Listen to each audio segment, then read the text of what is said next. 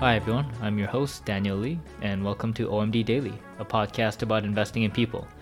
Every Monday to Friday, I share with you what I learned the day before from studying people and companies through conversations, whether it's through interviewing investors and business leaders, to reading books and financial reports, and digesting learnings from all the other storytelling mediums out there. The goal is to build my own PhD in combining human performance with investing to figure out how I can help leaders build utopian companies.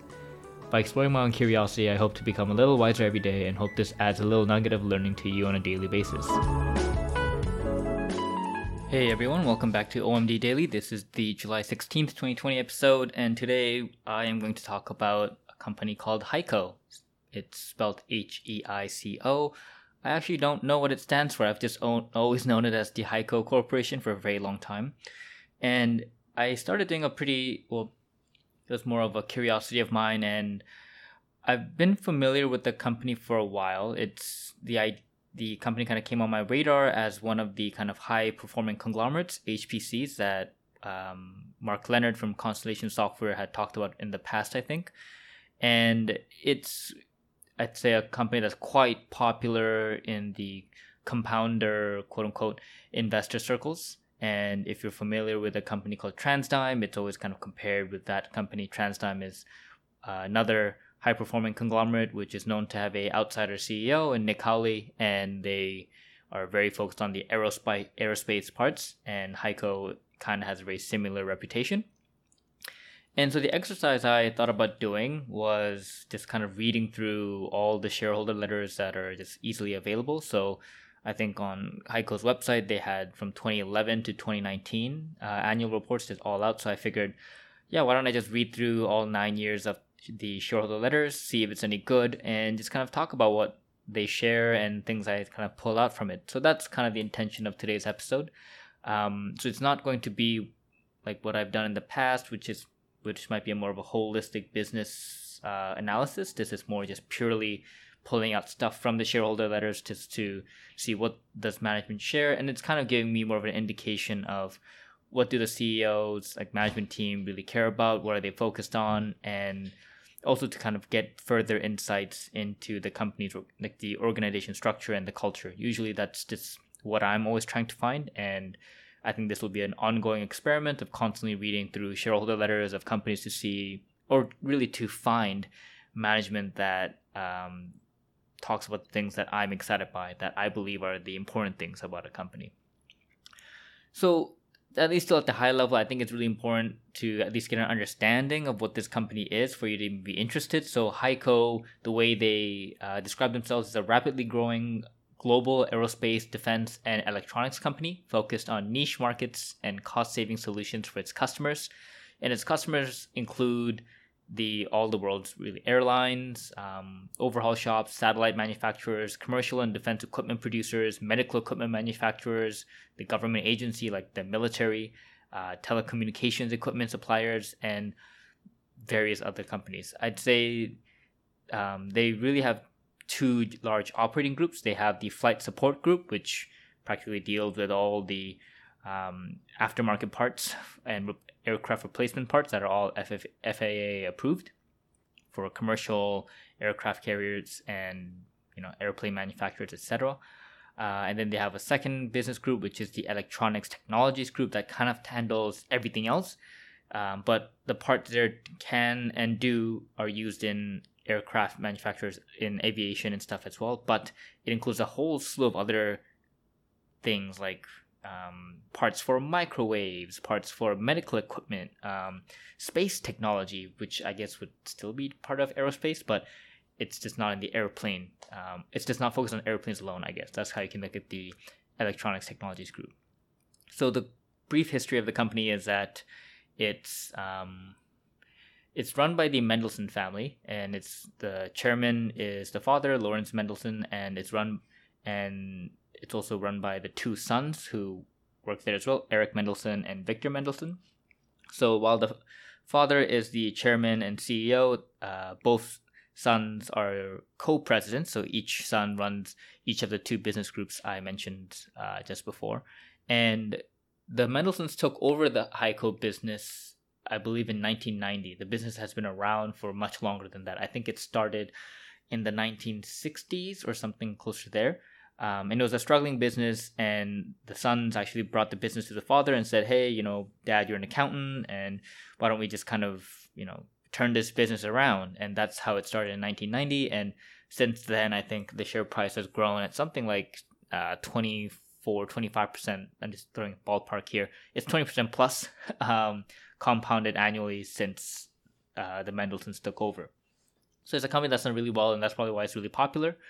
And so I share the entire, excerpts I pulled out from the shareholder letters. So kind of similar to the Atlassian report that in the previous episode, I thought about pulling out various segments of each letter, labeling it chronologically, but at the same time separating it by category of what does this particular point address, and just talking about things, or pulling out categories that I found to be quite interesting. So the categories I pulled out were metrics, M&A, market focus, people and R&D, dividends and stock splits, long-term focus, and then customer focus in terms of quality and reliability of the business. So those are the kind of categories I go over, or I have notes for in the show notes. So you can find the show notes at omdventures.com. And for this episode today, I figured I'll just kind of go over the higher level key things I pulled out from the letters and kind of a reflection. I think overall, the format and structure of these letters was quite consistent. Each letter since 2001 has a one-pager, which is called the management's message, and it's written by the family, the son and the father and the sons. And then it goes into a Q&A, which is also usually a one-pager that kind of addresses, usually about 5 questions. And overall, I'd say that the message is pretty high level, which was quite disappointing. The one-page letter to shareholders, it talks about usually financial results, not too much into the business. It shares the acquisition, it shares dividends and stock splits. I think they spend quite a lot of time kind of talking about how amazing the dividends are. They always seem to increase dividends constantly. I think over the 9-year letters I've read, they've done at least 5 stock splits. It's usually a 5-for-4 stock split. I don't really understand why they do that. They don't really share that either. They don't talk about why they do these stock splits. I think since the company's history since 1995, the company has done closer to 17 stock splits, or something like that, or 17 stock splits and stock dividends, which I just found really weird. I think there's management kind of shares the rationale somewhere else, but they don't do that in the letter, which is found to be pretty disappointing, especially since they constantly talk about it every time. And as far as dividends go, I believe they issue semi-annual dividends, and they've done it it's the 83rd consecutive semi-annual dividend since 1979. So I think because they've continuously paid a dividend before the Mendelsons took over, they just continuously kept up with the tradition. That's one thing I think is to be the case. But I remember reading somewhere else, I think it might be a transcript on the question of dividends for stock buybacks, that the Mendelsons prefer to just pay out dividends instead of stock buybacks because they don't want to shrink the share base at the current moment. So that's a unique perspective, but it's nothing different from, I think, Constellation Software, although I think they have a different reason of why they prefer dividends, or they prefer not to do share buybacks, not so much that they prefer dividends, so to speak. But once again, usually when I look at shareholder letters, I don't like looking at them if I don't think management is aligned with shareholders. So I need to see big insider ownership, and I think Heiko, so they have 2 different classes of stock. They have the regular common stock, and then they have Class A stock, which I believe have less voting shares. But it's kind of like the Berkshire approach, where there's the B shares, the A shares and the B shares, and the B shares have no, or 1/10 of the vote, whereas I think in Heiko's case, A shares have a vote. The common stock has a vote, and then the Class A shares do not have any votes. So it usually trades at a discount. I think it's like a 10 to 20% discount on average. But anyhow, in terms of total ownership, I believe the insiders own about 20% of the common stock and about 4.5 to 5% of the Class A stock. So combined, I would say have a pretty material ownership of the business. Like the Mendelsohn family alone, the three individuals collectively own, I think, close to what is it? I'm just doing the quick math here. About 16% of the common stock. So relatively material insider ownership, which I'm pretty happy to see, which also kind of adds some validity to the shareholder letters, because I mean, why would I read something that someone writes if there is no ownership there, right? So yeah, I would say overall I was relatively disappointed on the format. I was kind of hoping for more lengthy letters describing the business, especially because of the reputation that Heiko seems to have in the investor community. Like, I could get there's a great business, but they also have a reputation for having a pretty strong management team. And for me, one indication of that is a good set of shareholder letters, because that allows shareholders to get an insight into that for us to make a judgment call on is this a good management team or not. And so that, although that was disappointing, I still ended up reading through all 9 of them, 9 years worth, just to kind of vet it out. So although they have one pager talking about the financials and quick, I guess, annual updates, and then one page in the Q&A, they do have a follow up of like maybe about 5 to maybe 10 pages that talk about the business at a still, once again, high level, but it still is somewhat helpful in understanding the organization to a certain degree, like looking at some products as well as how they view customers, how they view their people, and how they invest in R&D. So I kind of included the contents from there in the notes as well. So overall,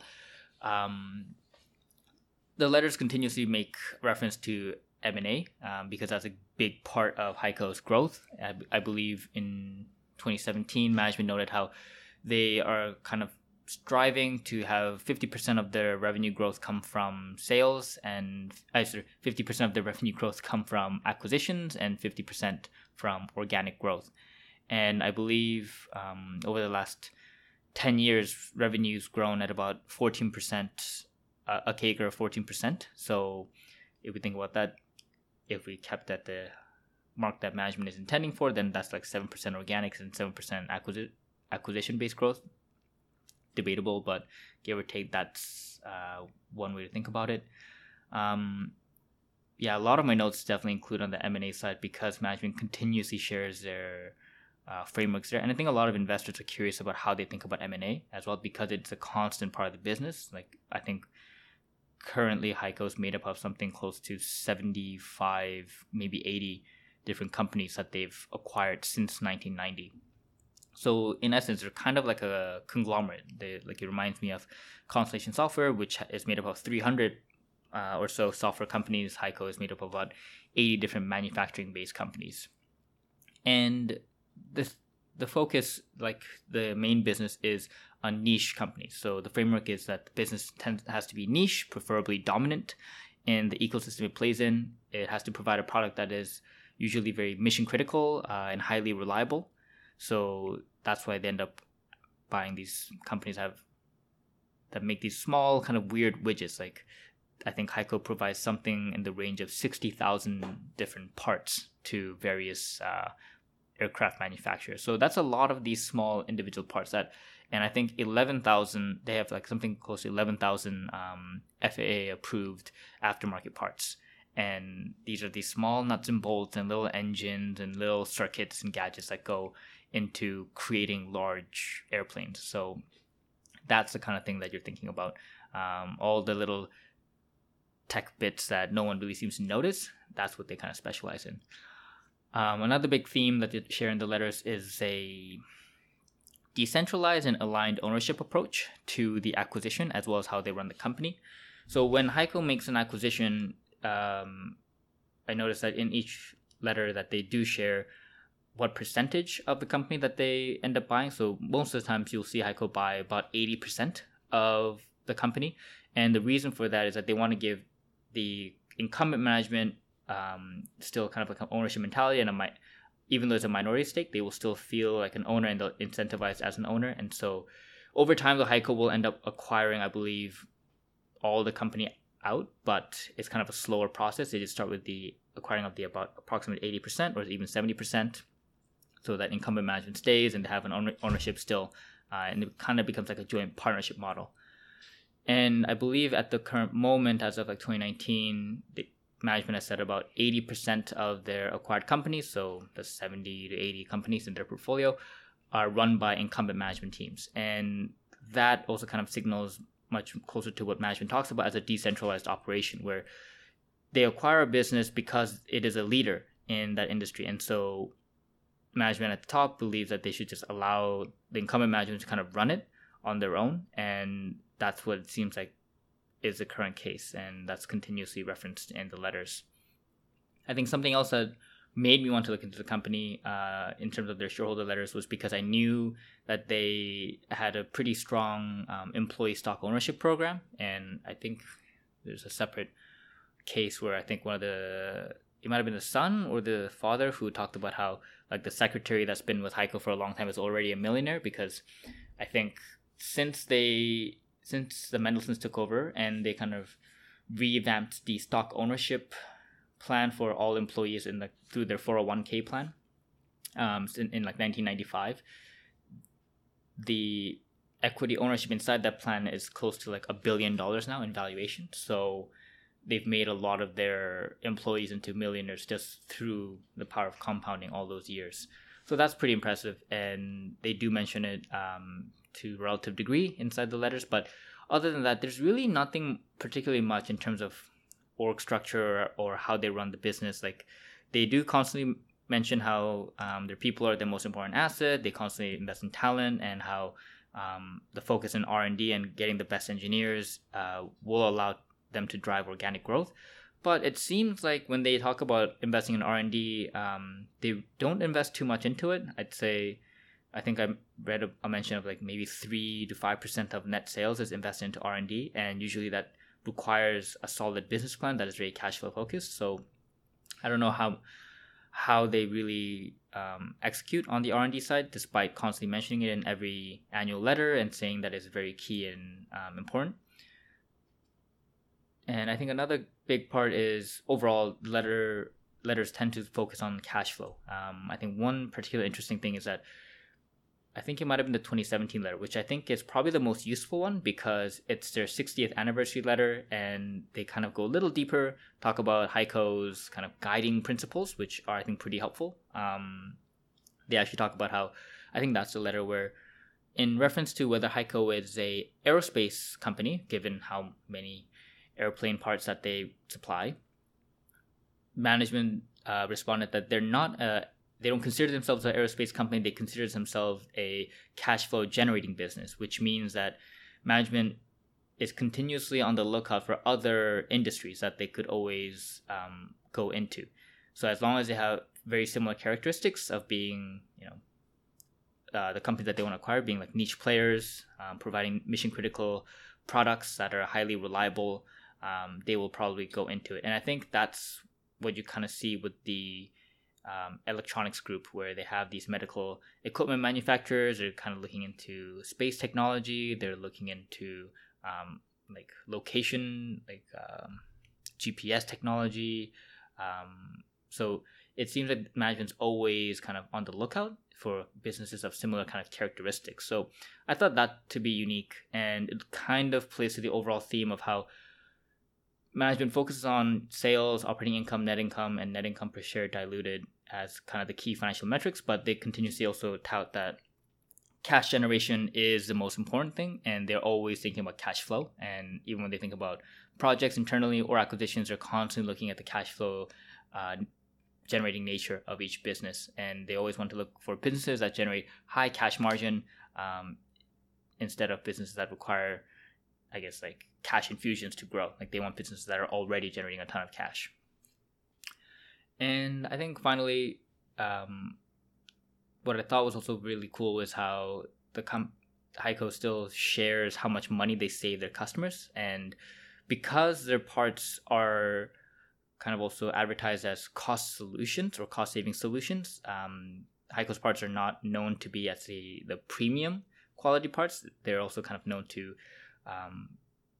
be not lower quality, but kind of one of the low cost options, I believe, for their customers. And so it could also be the factor that Heiko just doesn't raise prices. I know that's a reputation they have. They're not predatory in their pricing, which tends to be the criticism that TransDigm gets, because they continuously hike up their prices, and some people call it kind of price gouging. But Heiko has a reputation for not doing that and actually being very, I guess, collaborative with their customers. And I think since 2002, Heiko helped their customers save more than $3 billion in all these parts. And it's more so they're kind of like the Amazon model, where they're constantly trying to find ways through their R&D to manufacture their own parts or change the parts that they currently have so that it becomes more, I guess, affordable for their customers. So I think that was pretty cool that they shared that continuous focus. And there's also the quality aspect that management continuously talks about. And I think they've had zero failures in the 70 million plus parts that they've delivered since I think the early or the late 1990s or something. So that's also quite impressive because I think trust is a huge part of these businesses. That's one of their competitive advantages, is that one of the ways to even get FAA approval on your parts is that it has to be very trustworthy, it has to be safe, and once you get that stamp of approval, all these companies want to use you because, these parts are never gonna make it for a business. You're not gonna have a much better airplane because you have these nice little bolts and little gadgets in it, but you just don't want them to fail. So it's kind of those mission critical things that you just want to have, and you just rather pay to a supplier that is very trustworthy. And if they do it at a cost saving price, then that's even better. So I think that's kind of what Heiko hints at throughout their letters. Okay, so that's kind of it. That's kind of what I took out from the 9 years of shareholder letters I pulled out. It wasn't, I think personally for me, it was a little underwhelming. I was hoping to get more information on the company from the letters themselves. I think the annual report does share a good amount of stuff, but I think from the other sources I've read, it's definitely clear that there's more you can pull out from transcripts, etc., which is just, I don't know, I guess a little disappointing. I just like to have management be much more detailed in the shareholder letters, but it's a preference I just hold. And yeah, I hope to find more interesting shareholder letters in the future, and hope this is a future segment that can be interesting for you and for me. All right, thanks for tuning in, and take care.